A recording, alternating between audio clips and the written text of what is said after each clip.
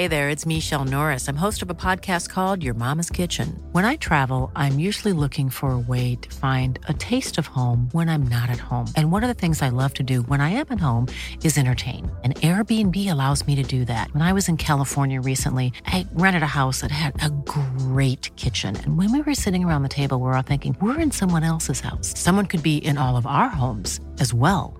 If you have a home, but you're not always at home, you have an Airbnb. Your home might be worth more than you think. Find out how much at airbnb.com/host. Hey, it's Ryan Reynolds, and I'm here with Keith, co-star of my upcoming film, If, only in theaters May 17th. Do you want to tell people the big news? All right, I'll do it. Sign up now and you'll get unlimited for $15 a month and 6 months of Paramount Plus Essential Plan on us. MintMobile.com/switch. Upfront payment of $45 equivalent to $15 per month. Unlimited over 40 gigabytes per month. Face lower speeds. Videos at 480p. Active Mint customers by 531.24 get 6 months of Paramount Plus Essential Plan. Auto renews after 6 months. Offer ends May 31st, 2024. Separate Paramount Plus registration required. Terms and conditions apply if rated PG. Då... Något annat? Innan ljudfrågan. Kan vi starta? För att göra Emil lycklig innan. Jag har en sån här liten massagekudde igång. Som jag köpte till min sambo i present. Det bästa köpet jag gjort. Den ger ett svagt elektroniskt ljud. Tror du att det kommer plockas upp? Alltså det är väldigt svagt. Har du den igång nu eller? Ja. Ja, men då hör jag. Då får du jättegärna ha en massagekudde. Kommer det här generera en lite mysigare röst på dig det här avsnittet då, Josef? Att du sitter och... Det gör ju mest ont. Så att det är tvärtom. Men, jag tänkte vi kunde få spons från massagetillverkaren. Ja. Ja, kanske. Ja, skitsamma. Men det låter bra, Josef. Nu kör vi igång det här avsnittet. Jag är faktiskt himla sugen på det här.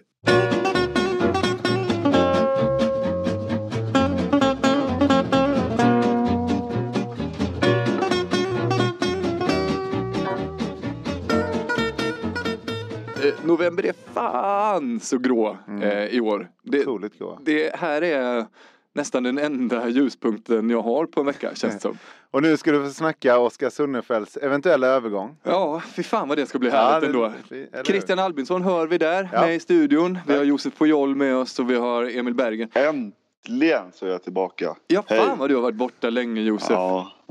Det är många där ute som har saknat dig. Ja, jag har saknat många där ute också.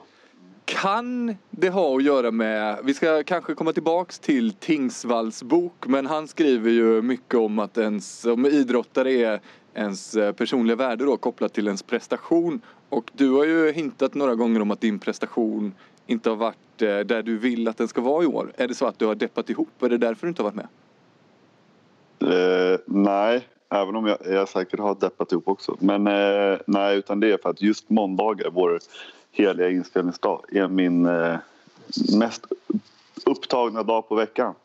Så det är svårt att få ihop det här livet. Så vi får ingen rubbe på att du är djupt deprimerad då? Nej, inte djupt i alla fall. Okay. Men jag har haft en intressant höst på den mentala fronten faktiskt. Så att det har varit... Och det har varit en ny situation för mig. Och därmed också lite spännande faktiskt. Då vill man in i ditt huvud och stöka runt lite. Hur har tankarna gått? Nej, men alltså, det är inget för dramatiskt. Men så här, sviktande självförtroende och sånt där. Och det är väl sånt som jag aldrig i hela mitt liv har kämpat med. Så att det har varit som sagt en ny situation och nya utmaningar. Alltså många sådana där utmaningar man ställs mot känner man igen sedan tidigare och vet framförallt då när man blir lite äldre som jag är. Så vet man hur man ska hantera dem. Men det har varit en helt ny situation då för mig. Så att då måste man börja på nytt så att säga. Ja, men fan vad intressant. Då kastar vi oss direkt in i det. För att jag har läst, kanske inte hela Tingsvalls bok då, men de 200 första sidorna i helgen. Och jag är ganska golvad av den. Jag tycker att den är superintressant på många sätt. Och så som jag läser den så vill jag mena att hela den premissen som han sätter upp för boken är att som idrottare, professionell idrottare framförallt då är ju det han pratar om, så byggs ens självkänsla då framförallt, alltså hur man värderas som människa på ens prestationer. Och att självförtroende och självkänsla är två olika saker. Och när prestationerna är bra då vill alla hänga med vinnaren. Och sen när de inte blir bra, eller om man skulle bli skadad, eller sen när karriären tar slut. Då, om man bygger en självkänsla då, baserat på prestationerna, då kommer det bli jävligt tomt helt plötsligt. Är det det som du tror har hänt nu då, när dina prestationer inte har varit lika glimrande som tidigare, eller? Nej, det vill jag nog inte påstå trots allt. Utan jag är ganska skicklig på att skilja på banan och utanför. Liksom. Så att jag mår väldigt bra utöver att handbollen spelar en väldigt stor roll för mig. Och att det är liksom någonting jag vill att det ska gå bäst hela tiden. Och det är klart att det påverkar ändå. Men inte min självkänsla i övrigt liksom, som människa. Eller som Josef.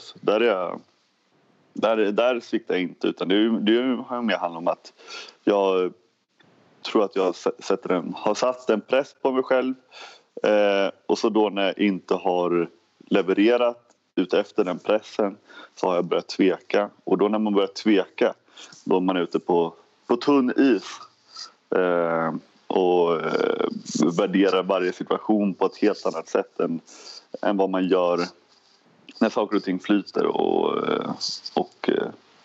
liksom som det var nu kommer jag inte ens ihåg vilka vi mötte. Det var liksom, när vi mötte Nordsjälland här förleden för 2 veckor sedan, 10 dagar sedan eller något. Och det är att man kommer på något, kommer fri liksom och man ser målvakten istället för, det är ju klyschigt, men ni förstår vad jag menar liksom. Ja, men det är ju en tydlig, alltså det är ju en metafor eller vad vi ska säga, men nu blir den ju verklig då liksom. Precis, och man hinner liksom tänka när man innan bara sköt, men nu hinner man tänka bara shit, vad ska jag göra nu typ sådär. Ja, men det alltid annars bara så skjuter man mål där han målvakten inte är typ. Du, Berggren är ju också med. Han har ju hunnit samla på sig några års rutin till. Har du varit med om något liknande, Emil? Och har du i så fall något tips till Josef? Alltså just det sista han säger, det är ju egentligen kanske det kommer lite och går. Det här med att man ser målvakten. Det har jag kanske en 2 veckors period varje säsong som jag känner att jag kan inte göra mål nu. Och det har varit i vilket lag jag än varit i och hur jag än har varit tränad eller inte tränad eller sådär. Så det är bara alltså i mitt huvud en grej som jag har accepterat, och så mitt sätt att ta mig ur det har bara varit att skjuta mer. För jag har också lärt mig att efter den perioden så blir jag jävligt bra. Alltså då är det nästan så här, nu vet jag exakt vad målet gör. Jag kan skjuta till och med löst i ena hörnet för att jag vet att målet kommer gå därifrån. Och sådana saker. Så att just den där att inte se målet, det går över. Däremot hade jag en period där jag tvivlar lite på hur bra jag var eller hur bra jag kunde bli, eller vad jag skulle så här, ska jag sluta med handboll och börja jobba som snickare istället. Alltså jag hade en liten sån, nu tror jag inte att det är så brutalt för Josef här nu, men det var väl när jag var bakom Jonathan i Sävehof. Och Jonathan blev väldigt, väldigt bra snabbt och jag blev lite sämre än vad jag hade varit innan och sådär. Jag gick tillbaka lite. Men då var jag också lite så här, då handlade det lite mer om bara bestämma sig helt enkelt. Alltså då började jag träna lite hårdare och så fick jag försöka skjuta lite hårdare och springa lite snabbare och sådana saker. Och det gick. Alltså jag blev lite mer professionell, va? Ska jag säga det att jag är inte så orolig inför framtiden så att säga. För jag är helt övertygad om att det kommer att gå. Och jag hade något år i Hammarby där jag också inte levde upp till mina egna förväntningar och då därmed liksom var lite, för det jag då ofta gör lite som Emil snuddar vid, det är ju att man liksom försöker sätta sig ännu mer situationer.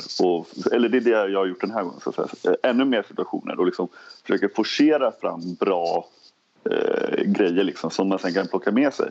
För det är ju ofta så enkelt att det räcker med att du kan göra en bra träning eller en bra match så är man tillbaka på topp igen. Typ. För det var det jag tänkte fråga om. För du säger att du har haft en liknande period i Hammarby. För där var det ju verkligen stjärnan ganska snabbt och ganska länge. Min fråga har varit att om du hade velat ha en sån här period tidigare i karriären. För jag tror ju de kan vara väldigt stärkande för en individ.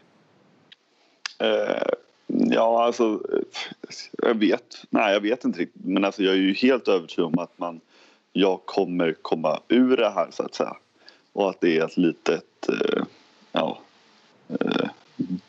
gump i min förhoppningsvis långa relativt framgångsrika karriär. Men det som jag då gjorde lite inne på det är att jag liksom försökte sätta mig in i ännu fler situationer och ta ännu mer skott och så vidare och så vidare. Men det är ju egentligen nästan lite tvärtom för mig för att jag är inte sån riktigt som ska forcera fram bra situationer utan då var det nästan tvärtom att jag satte mig i för svåra situationer bara för att jag ville så mycket och därmed misslyckades och då fick en negativ effekt av det hela. Men nu de senaste 2 matcherna så har det gått lite bättre och det är på väg uppåt liksom. Men det är också en liten ny situation med en ny roll i ett lag och sådär på ett lite annat sätt och så. Nya sättet att räkna också i Danmark är ju jävligt krångligt till exempel. Ja, det kan ju ta på vem som helst. Inte behöva sätta sig in. Vad säger det också om Bergen där? Man har ju älskat honom som snickare. Det är på ett sätt synd att han inte tog det klivet. Ja, han har en, kanske inte just snickaraura, men en arbeta med kroppen-aura. Ja, och äta lunch vid 10:30. Ja. Ja, och det tror jag är liksom en koppling. Du säger ju då, Josef, att din liksom prestation och ditt värde på planen, att du är ganska bra på att skilja mellan det. Och det tror jag verkligen på. Men jag tror att den som är allra bäst typ i världen på att skilja på sin prestation på plan och med sin självkänsla utanför, det tror jag är Emil Berggren. Just för att det känns som att du har ett så himla... vad ska man säga då? Levande liv vid sidan av. Du skulle kunna hamna var fan... Ledigt också. Exakt, du skulle kunna hamna var fan som helst i nästan vilken situation som helst. Och du skulle ändå kunna liksom göra något bra av det. Det kan nog stämma. Men framförallt så är jag ju... Och det är lite inne att säga att man är prestigelös. Att man inte är så... Men jag har också kommit till en känsla eller en ålder eller en del i mitt liv där jag, alltså det som händer på handbollsplan är ganska alltså det är inte ointressant såklart för att jag är ju fortfarande, jag vill ju vinna och jag blir sur och allt, det spelar väldigt stor roll, men jag är väldigt bra på att, men just nu är det inte handboll och då får man väl ha kul på andra sätt, eller då får man liksom se till att skapa sig någon sorts glädje, alltså det kan ju vara. Ja, det finns ju 1000 miljoner sätt. Det gör ju folk olika. Men där är jag väldigt bra faktiskt, som du säger. Jag är oerhört bra på att skilja på grejerna. Just i det där också med att hur viktigt saker och ting är. Så är det ju också... Det har ju också förändrats lite att handbollen och min prestation här i GOG är väldigt viktig, känner jag. För att det här är ett... Nu har jag ju flyttat runt nu. Det här är mitt 3:e land på 3 år.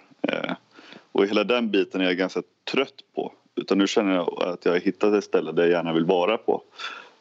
Och för att jag ska få vara här så gäller det att leverera. Och jag tror att det är lite den pressen som jag då satt på mig själv på grund av det som gör att jag... Det fattar jag exakt. Man vill gärna vara på ett ställe man trivs och sådär. Och vill man göra sitt bästa och så kan man vara besviken på att man kanske inte riktigt fått ut sitt bästa. Men där, det kan nog kanske vara ett litet tips då. Alltså, lek med tanken nu att du fortsätter vara, i alla fall till dina krav, inte så att det inte går så bra. Och så får du inte förlängt kontrakt och så får du gå någon annanstans. Då har jag ändå tänkt så här, men nu spelar jag i GOG Och då kommer jag ju kunna spela i ett annat ganska bra lag i alla fall. Du kommer ju kunna gå till Sönderjyske, Team Tvis Holstebro, alltså lag som faktiskt är ganska bra och spännande, och då, om man då vill vara kvar i Danmark helt enkelt. Och det är nog en av mina bästa. Jag är väldigt snabb på att finna mig och trivas i, alltså skapa en stämning som gör att jag trivs där jag är. Men det är faktiskt jag också. Men nu är det jag lite också, i och med att jag inte är ensam på min lilla resa. Utan jag har ju också en sambo som då är underbar nog att flytta med mig och sådär. Och då blir det också lite att jag vill ju försöka få... Det har ju blivit för hackigt för henne för liksom, det har ju blivit att hon får sätta sitt liv på paus lite för att det är svårt. Helt plötsligt hon jobbar i Norge, men sen så nej, nu får hon inte jobba här längre för nu ska vi flytta till Tyskland och där kan hon inte jobba för hon pratar inte tyska och sådär. Och lite att jag vill också kunna ge henne en möjlighet att göra någonting vid sidan om så att det blir mer värt för henne än vad det kanske är hennes år i Tyskland framförallt då. Ja, där har ju faktiskt inte jag varit. Jag har ju egentligen bara behövt tagit ansvar för mig själv, vilket då är givetvis mycket lättare. Men som sagt, det är ju framtida. Det är ju en bit kvar till kontraktutlopp. Men Bergen, kan inte du känna att du saknar någonting då när vi skojar ju lite om det, att du har ju haft kanske några säsonger här nu som har varit en säsong i ett land där du i princip har den här blåa IKEA-kassen och en tv på väggen ungefär, att du inte riktigt hinner packa upp innan det är nästa. Jo, alltså fast det har jag inga problem med. Nu är jag ju visserligen också så här just i Ungern här nu, där hade jag ju kunnat varit kvar. Jag fick ju förlängning med min klubb där, men det var ju Jamina som ville därifrån. Och då tacklade väl jag det lite så här, alltså oerhört klacksparkigt. Alltså jag var så här, ja, då åker vi någon annanstans. Det löser sig. Och sådär. Så det var ju, men just alltså, du har ju helt rätt i det där med, alltså om du skulle komma hem till mig nu och se hur jag bor, så är det ju oerhört, vad säger man, spartanskt. Kan vi inte få en bild på det och lägga ut på vårt välbesökta Instagram? Ja, kanske med mina krav. Har vi inte? Nej, jag började också tänka så här, fan har vi det? Men Jaha, Twitter kul. Då? Det ska inte alla de här Twitter och sociala Facebook. medier. Ja.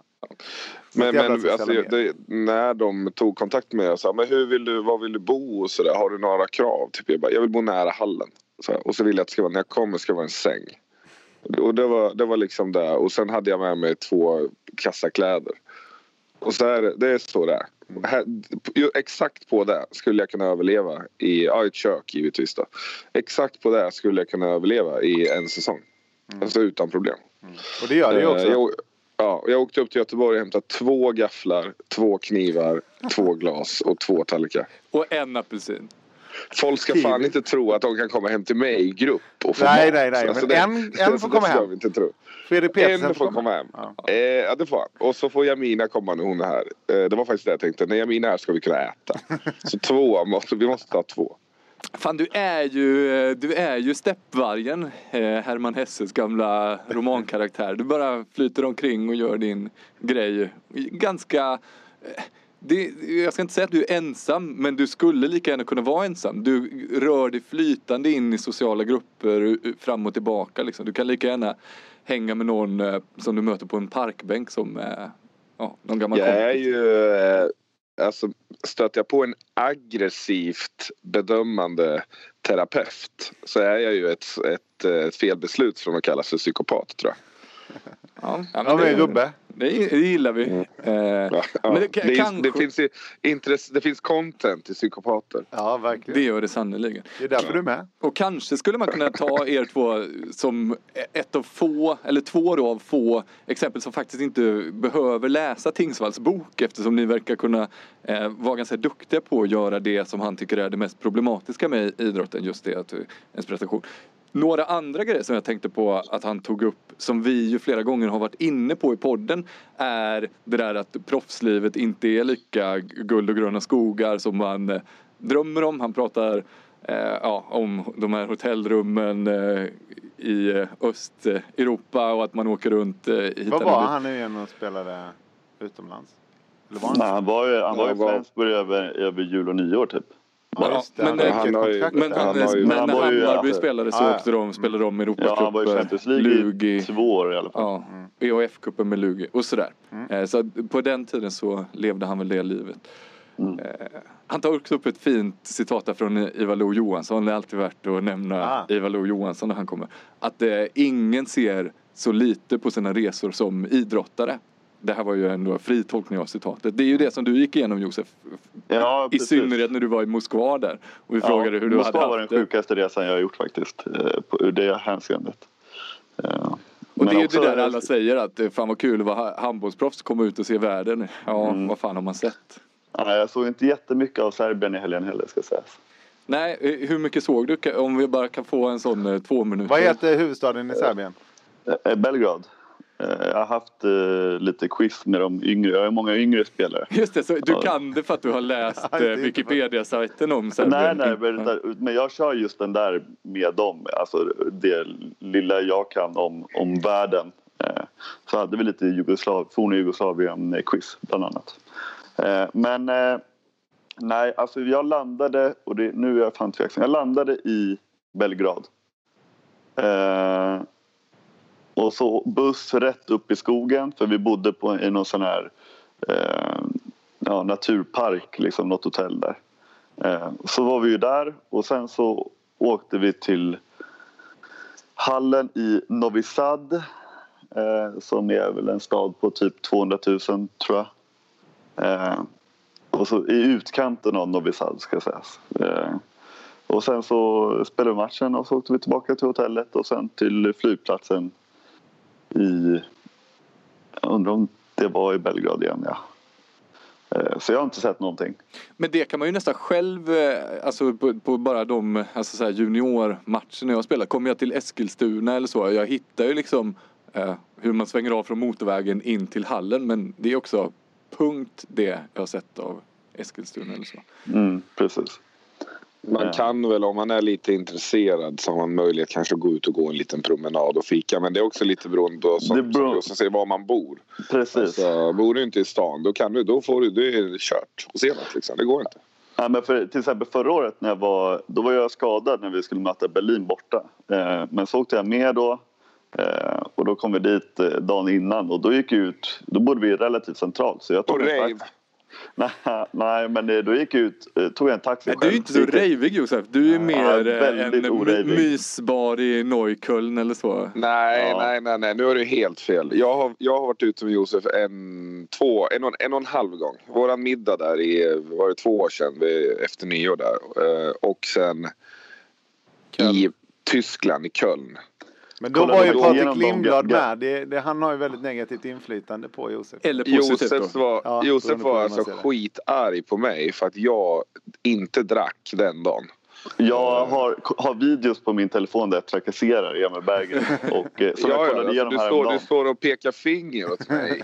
Alltså, skriker att du får inte miljonär på knackig tyska. Okej då, partyprisse, men jag är svårt att se dig trycka en ecstasy och gå på Berghain liksom.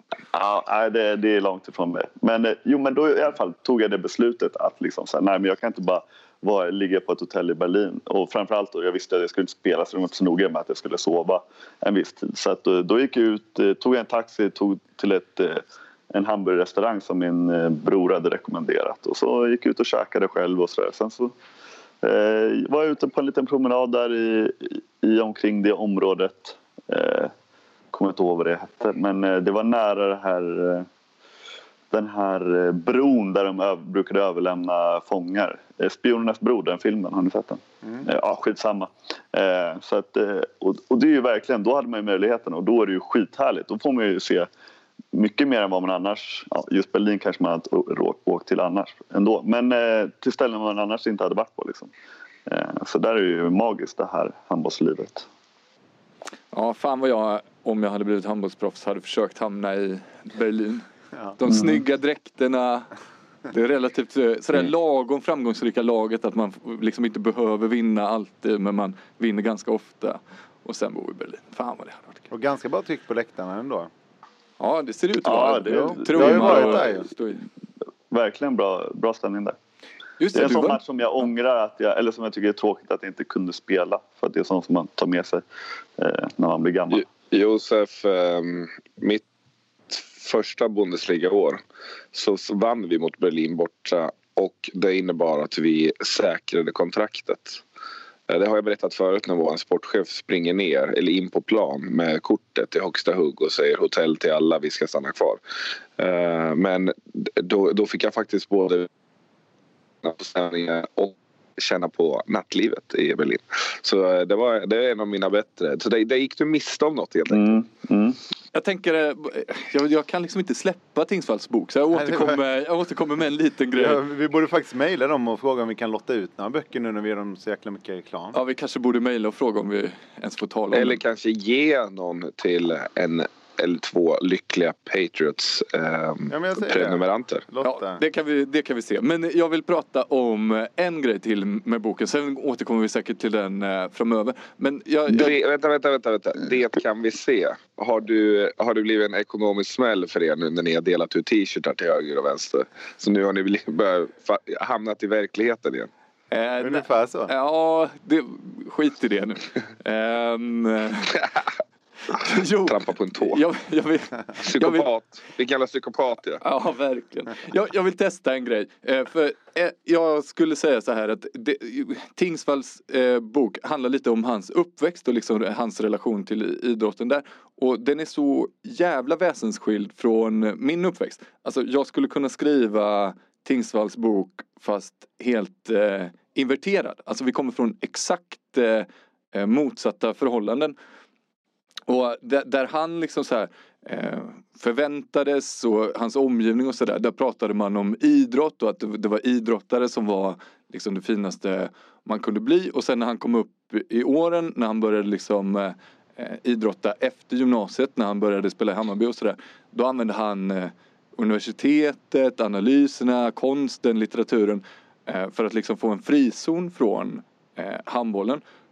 Medan för mig så var det precis tvärtom. Jag höll ju liksom bara på med litteratur, filosofi och sådär. Och fick liksom snarare för mina kompisar och så mörka att man höll på med handboll. Och sen efter jag hade slutat med det så jag tror inte någon jag träffade på universitetet eller så att jag nämnde att jag var handbollsintresserad eller så.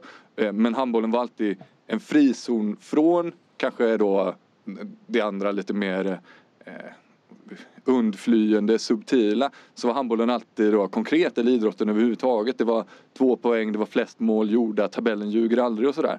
Alltså det kan vara skönt att liksom se den världen.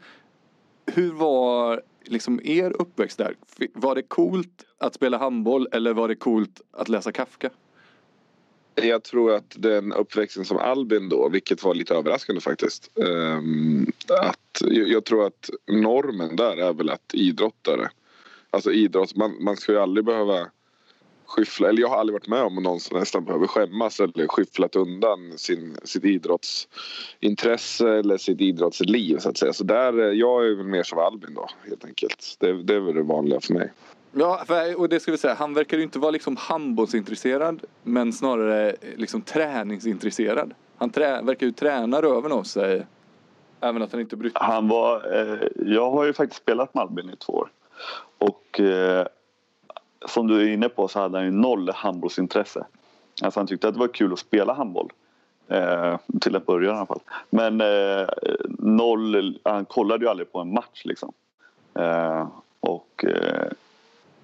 Jag vet inte riktigt vart det skulle komma. Men jag kan säga att även där är vi direkt motsatsa. Alltså jag hade ju handbollsintresse med 0 intresse av att träna. Jag sprang milen en gång. Sen slutade jag med handboll för att det var för trist. Ja, han var ju väldigt vältränad och just det där med träning kom ju väldigt enkelt för honom. Men han var ju bäst i löparspåret och kanske inte bäst i gymmet för att Fredrik Pettersson spelade också. Men han var ju stark i gymmet. Jo, men det verkar ju också berott då, som det står i boken, på att han levde i gymmet hemma där i Göinge. Att de hängde på gymmet på fritiden. Ja. Det är ju också, vad fan ska man annars göra? Ja, men samtidigt. Varför är det så inne att vara från Lund och vara ointresserad av handboll? Men nu var han ju sannoliken inte från Lund. Men jag sorterar in han i Lundfacket till slut. Ja, men då tror jag man ska säga att det är väl raka motsatsen till Lund. Ja, Göinge är ju väldigt SD och sådär. Även om inte jag kan han kommer ju från Kristianstads Kristianstad, utanför Kristianstad. Men du har ju en poäng där att man förknippar honom med Lund och den stilen som de har där. Och där verkar det som att de har andra värden, och det har ju Thomas sagt också många gånger, andra värden. Han gick ju dit för att liksom, alltså dels Hammarby var ju, man hade ju studier så han hade ju inte så många alternativ att välja på. Det var Stockholm, Lund, Göteborg där man kan plugga på HK71 i Uppsala också. Ja, typ. Alltså där man kan plugga på ett ordentligt universitet och samtidigt hålla på med elithandboll. Det är klart visst man kan gå och spela i Malmö kanske och sånt. Men de fanns väl inte på samma sätt då, tänker jag. De bildades ju 2007. Nej, ja, men han lyfte ju Lund och Thomas Axnér några gånger i boken också, ska sägas. Men, ja.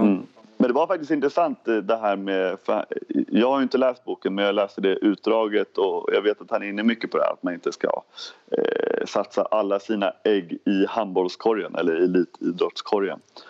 Och han var en av dem som, han pushade mig hela tiden till att fan Josef, du måste, eller Peppe som man kallar mig, fan Peppe, du måste skaffa dig en hobby. Det kan inte bara vara handboll liksom. Så att han är en, inte stor del, men en liten del till att anledningen till att jag började spela golf faktiskt. Jag trodde du skulle säga att du har honom att tacka för att du spelar fotbollmanager. Nej, men det gör jag faktiskt inte längre. Men han var alltid på det. Alltså, just det, en hobby, en berikande hobby, jag spelar data. Ja, man ska inte underskatta dataspel, förvisso. Jag har ju, apropå min uppväxt då, så fick ju inte jag var ju en sån här som fick sitta bakom de andra när man spelade Nintendo hemma.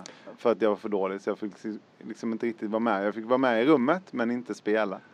Så att jag hade en hel uppväxt där jag tittade på andra som spelade data. Fan, här finns det ett mörker. Mycket det här kanske blir ett specialavsnitt till Patreon. Christian Albinssons tuffa uppväxt utanför Halmstad. I medelklassområdet Söndrum. Ja. All right.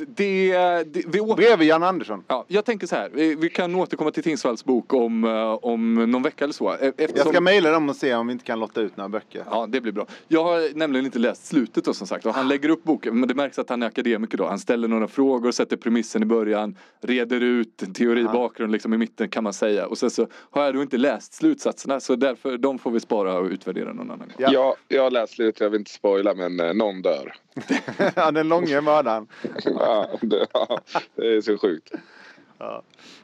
Bra. En liten jingle så. Och sen så kommer det lite notiser. Lugi slog IFK Ystad lätt i fredags. Vad fan hände, Bergis? Ja, vad fan hände? Alltså, jag vill inte avslöja för mycket, för då kommer ju alla andra spela exakt som Lugi, men det finns alltså en nyckel att stoppa in i låset där och då desarmerar man bomben. Såklart. Och vi kommer ju utveckla oss också under säsongen och sådär. Men vi känns lite tufft när vi möter stora fysiska köttiga gubbar liksom. Fast det är ju ganska normalt kanske. Men vi gjorde en ganska dålig match. Och så var alltså Josip, should we take this in English? Chavar var väldigt duktig tillsammans med deras försvar. Så att vi hade inte så mycket att sätta emot där faktiskt. De var duktiga, bättre än oss. Jag har flera gånger när jag sett Chavar den här och kanske förra säsongen också haft lite dåligt samvete, för jag kommer ihåg att det var något år när det var Jensen Chavar som jag inför säsongen sa att där kanske är Lugis svaghet där, målvakterna.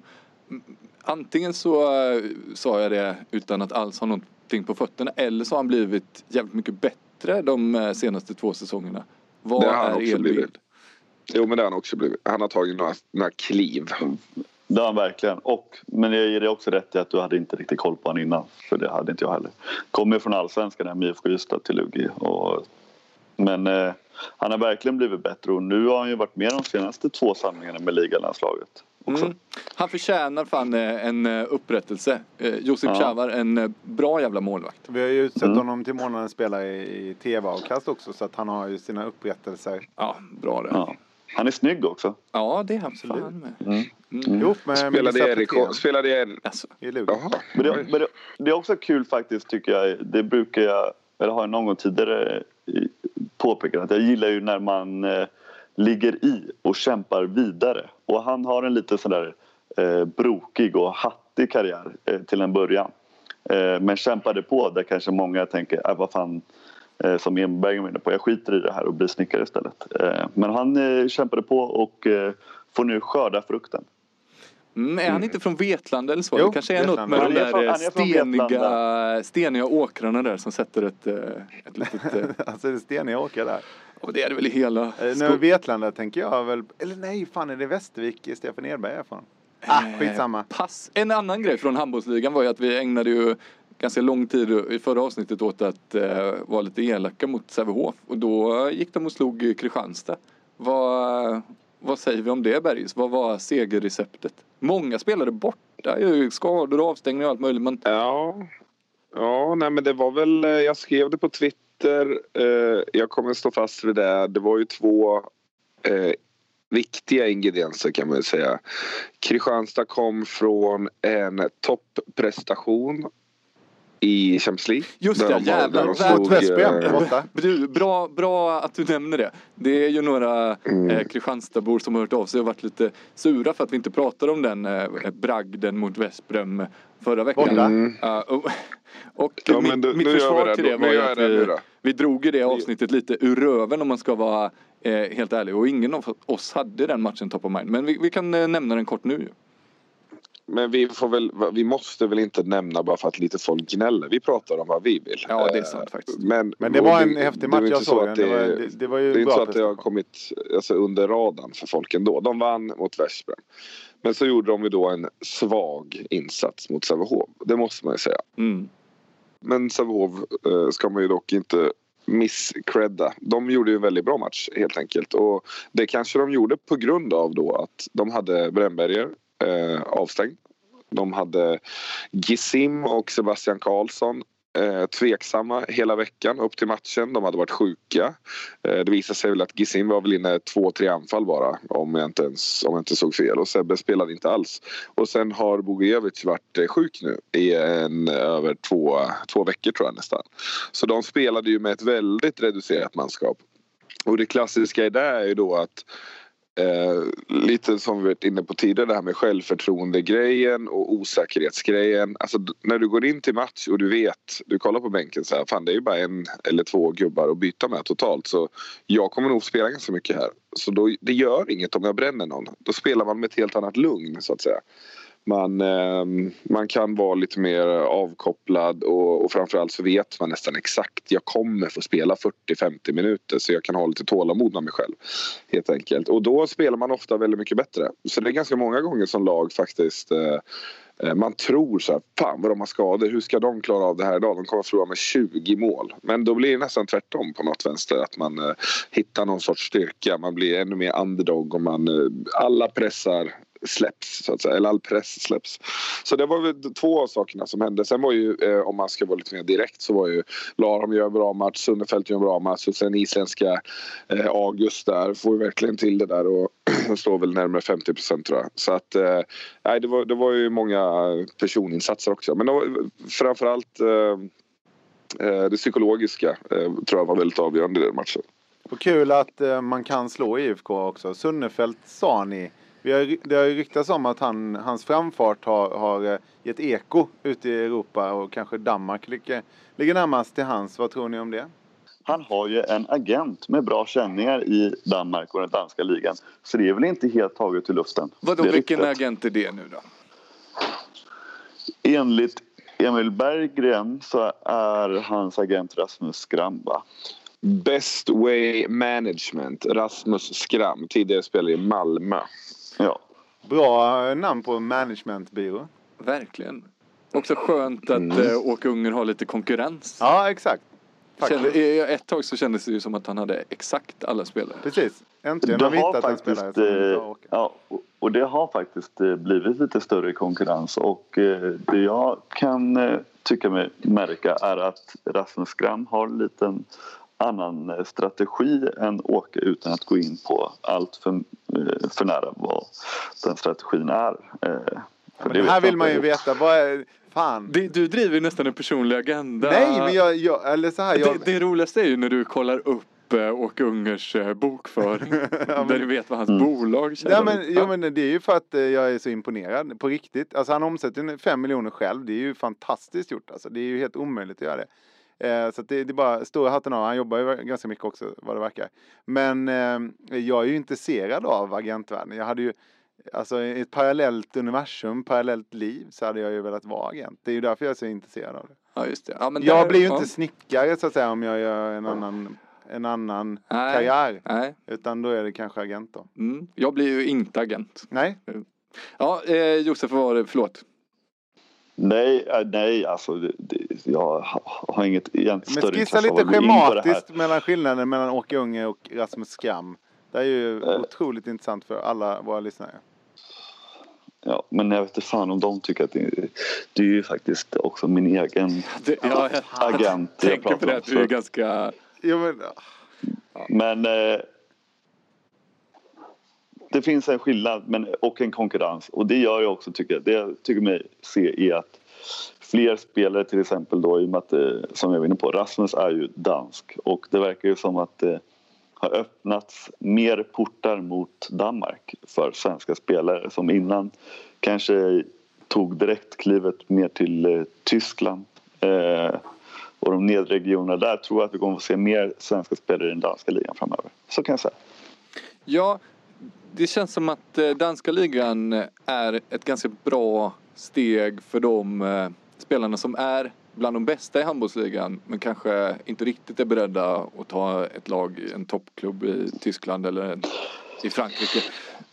En som jag såg i helgen som är ett bra exempel på det. Nu är väl hans karriär i och för sig då inte på väg ännu mer uppåt. Men Jonathan Stenbecken, det var länge sedan jag tänkte på honom. Men så såg jag igen då Pyxeged mot Skjern för att få se Bombak igen. Det är så jävla vackert. Men fan vad kul det var att se Stenbecken. Kan vi ta något på honom, Josef? Vad har hänt? Vad var det, innan du går in på det, vad var det jag såg inte den här matchen. Vad var det han gjorde nu då som var så kul? För jag har ju sett han och mycket de senaste åren i Skjern. Han spelade ju bara försvar. Fick han spela anfall nu eller? Nej, det var inget han gjorde. Så, det var mer som att så här, det var bara kul att se. Mitt huvud hade lite glömt bort att Stenbecken finns och gör det fint. Och så Okej, jag trodde du menade att han gjorde jävla... Alltså han gör det ju bra där. Han är stabil och omtyckt och sådär. Men jag tänker mer bara... Det lät ju som att du la upp det som att han faktiskt gjorde 5. Sköt hårt i krysset. Och han sköt sannoliken inte hårt i krysset. Utan det var mer så här... Och jag gissar att jag är ganska representativ för poddlyssnarna där. Man hade honom i huvudet ett tag. Nu har han varit borta och så kommer han tillbaks sådär ibland. Ni som har honom top of mind på ett mycket tydligare sätt. Vad har hänt för oss som har inte tänkt på honom på 3-4 år? Nej, men det som har hänt är väl att han har blivit mer renodlad försvarsspelare nu i Skjern. Spelar lite framåt i sådana här 6-5-sekvenser och 5-6, eller 5-6 är man väl kanske inte längre. Men i undertal och övertal så ska jag säga. Men är väl framförallt försvarsspelare och väldigt omtyckt och förlängde för någon månad sedan sitt kontrakt med 2 nya år om inte minns fel. Är det ett alternativ till Henningsson eller? Vill man satsa på Henningsson kanske från förbundskapten? Ja, jag tror Jonathan är bättre än Henningsson om jag ska vara ärlig. Ja, det vet jag. Det har faktiskt aldrig hänt. Det är nog åldersstrukturen där. Det är väl dels det också att kanske att Jonathan har väl fått sina chanser i landslaget utan att riktigt fått att flyga. Jo, men inte som försvarsspelare. Nej, inte som försvarsspelare. Men det de som jag läste över Christian Andresson sa om Henningsson så beskrev jag han honom som en potatis, att han är användbar på väldigt många sätt. Och, fast så har jag aldrig tänkt på potatisen. Nej, men ja, visst. Har du Snarare aldrig tänkt på tvärtom. potatisen att den är användbar på många sätt? Det är fan Vadå, det är väl potatismos bara att äta i den? ugnen, pommes. Ja, det är magiskt. Ja, men det är ju att äta den. Så det beror lite hur man... Hasselbacks, precis, det är ju lite lyxigt också. Ja, det är ju så, det kan vara liksom, det är den billigaste råvaran vi har typ. Jo, men jag tänkte... både lyx eller snabb. Okej, jag tänkte på den att man kan inte göra så mycket mer än att äta den. Men då slog det mig att man kan ju skära och göra såna här fina figurer och trycka sen på papper. Ja, där har ju det är två användningsområden då. Potatis och stomp. Ja. Och men du är ju fast i det är äta matkategorier. också. Ja. Henningsson är lite bredare i sitt försvarsspel och kan däcka. Oj. Så jävla dansk. Ja, det där Victoria Silvstedt är med i våran podd. Ja, det där var sjukt. Det är också en sån grej som jag tänkt på att jag aldrig får göra i podden. Men... Fast Victoria Silvstedt snackar ju inte danska då. Han kan försvara på flera positioner medan SS Stenbeck är mer som en bara 3 skulle jag säga. Men sen är det också lite andra som åldersstruktur och sånt där. Och Henningsson får ju väldigt mycket beröm också för sin personlighet utan att för den sakens skull förringa i Stenbeckens personlighet. Henningsson har ju dock gjort en ganska svag elitserie eller vad man ska säga. Eller han har inte varit så het i Sverige. Målmässigt eller försvarsmässigt kan jag tycka i år. Och det tror jag ett par andra människor också tycker. Men däremot så har han ju, om vi ska då säga att vi ska inte göra någon lobbyrörelse här nu, in med Jonathan, ut med Henningsson. Det är absolut inte så jag menar. Men innan det här kommer hända i alla fall, om det skulle hända, så måste han spela ut sig från landslaget. Och det har han ju verkligen inte gjort, för att han gör ju fortfarande de här, han gör okej insatser bakåt och sen gör han ju sina uppspelsmål. Alltså i senaste mästerskapet så alltså han snittade väl en 2 baljer per match och bara spela försvar nästan. Han är väldigt bra i andra fas, Henningsson. Ja, faktiskt. Så att han måste ju först och främst spela ut sig ur landslag och det tror jag faktiskt inte kommer hända. Så. Nej. Ryktas till... För att glädja Christian Andersson så enligt tyska Bild så ryktas Henningsson till Leipzig som har det väldigt tufft i Bundesliga i år. Där var en nyhet som gjorde både mig och Christian glada. Christian för att du kommer till season-rykte och mig för att du läser den fina tidningen Bild. Ja. Det gillar jag också, tyska Zeitungs. Vad sa du, Bergis? Nej, jag tänkte mest droppa lite nummer, men det är skitsamma. Leipzig går dåligt. Plockar ni Leipzigs fulla namn? Inte Emil Bergen då? Emil Schelin eller Christian Albinsson? Absolut inte. Nej? Albinsson, nej? Nej, blå logga va? Nej. Grön logga. Men vad du menar? Menar du de här DK... Ja, SCDHFK Leipzig. Ja, den får man inte ta. Den är tuff. Ja, den får man inte ta. Men när vi är inne på tyska Bundesliga-namn, jag har inte lärt mig den här Die Eulen, vad fan heter de? Die Eulen. Förlåt?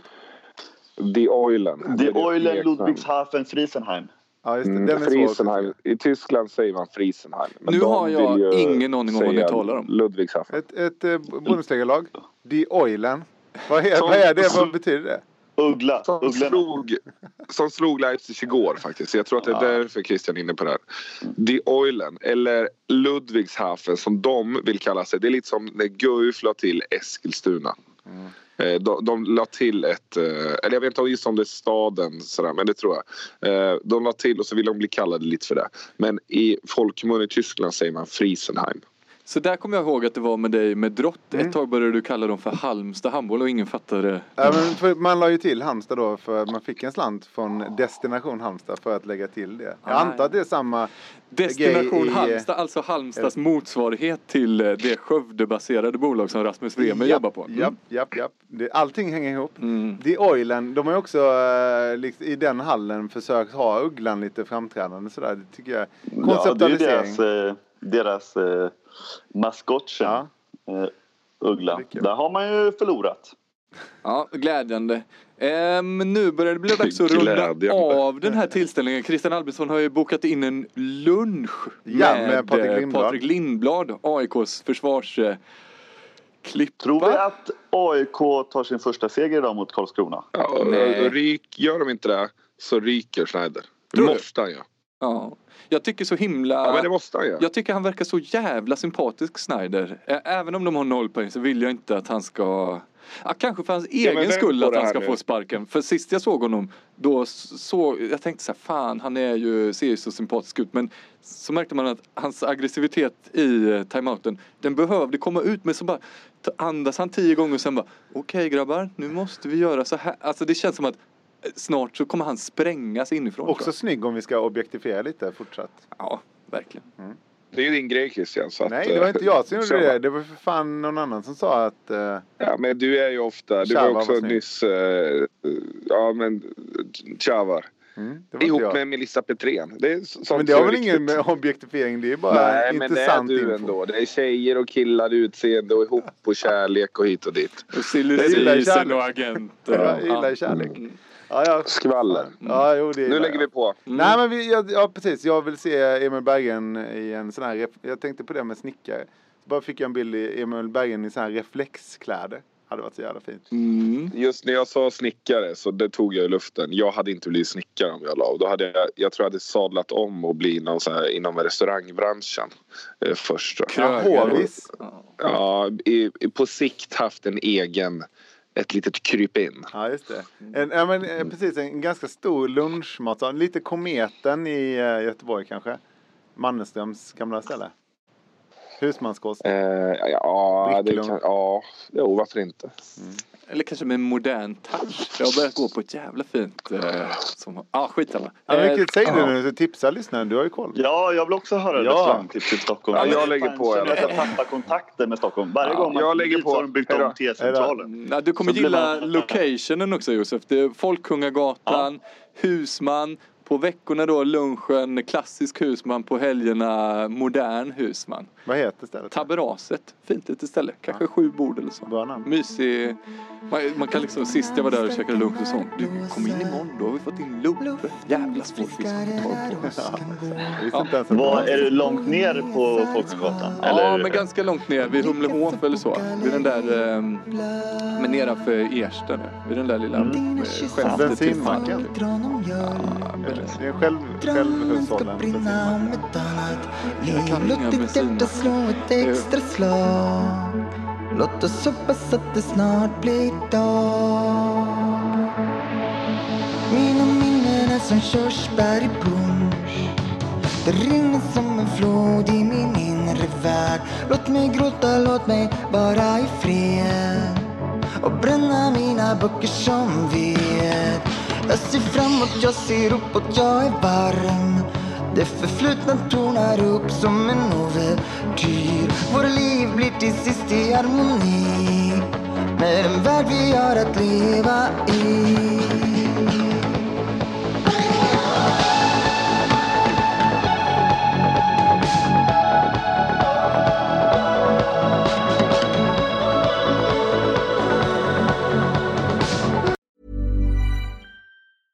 Hey, I'm Ryan Reynolds. At Mint Mobile, we like to do the opposite of what Big Wireless does. They charge you a lot, we charge you a little. So naturally, when they announced they'd be raising their prices due to inflation, we decided to deflate our prices due to not hating you. That's right. We're cutting the price of Mint Unlimited from $30 a month to just $15 a month. Give it a try at mintmobile.com/switch. $45 up front for 3 months plus taxes and fees. Promo rate for new customers for limited time. Unlimited more than 40 gigabytes per month. Slows full terms at mintmobile.com. Many of us have those stubborn pounds that seem impossible to lose, no matter how good we eat or how hard we work out. My solution is PlushCare. PlushCare is a leading telehealth provider with doctors who are there for you day and night to partner with you in your weight loss journey. They can prescribe FDA-approved weight loss medications like Wegovy and Zepbound for those who qualify. Plus, they accept most insurance plans. To get started, visit plushcare.com/weightloss. That's plushcare.com/weightloss. Hey, it's Ryan Reynolds, and I'm here with Keith, co-star of my upcoming film, If, only in theaters May 17th. Do you want to tell people the big news? All right, I'll do it. Sign up now and you'll get unlimited for $15 a month and 6 months of Paramount Plus Essential Plan on us. MintMobile.com/switch. Upfront payment of $45 equivalent to $15 per month. Unlimited over 40 gigabytes per month. Face lower speeds. Videos at 480p. Active Mint customers by 531.24 get 6 months of Paramount Plus Essential Plan. Auto renews after 6 months. Offer ends May 31st, 2024. Separate Paramount Plus registration required. Terms and conditions apply if rated PG. When you make decisions for your company, you look for the no-brainers. And if you have a lot of mailing to do, Stamps.com is the ultimate no-brainer. It streamlines your processes to make your business more efficient, which makes you less busy. Mail checks, invoices, legal documents, and everything you need to keep your business running with Stamps.com. Seamlessly connect with every major marketplace and shopping cart. Schedule package pickups and see your cheapest and fastest shipping options from different carriers, with rates up to 89% off USPS and UPS rates. And with the Stamps.com mobile app, you can take care of mailing and shipping wherever you are. Make the same no-brainer decision as over 1 million other businesses with Stamps.com. Sign up with code PROGRAM for a 4-week trial, plus free postage and a free digital scale. No long-term commitments or contracts. That's Stamps.com. Code PROGRAM.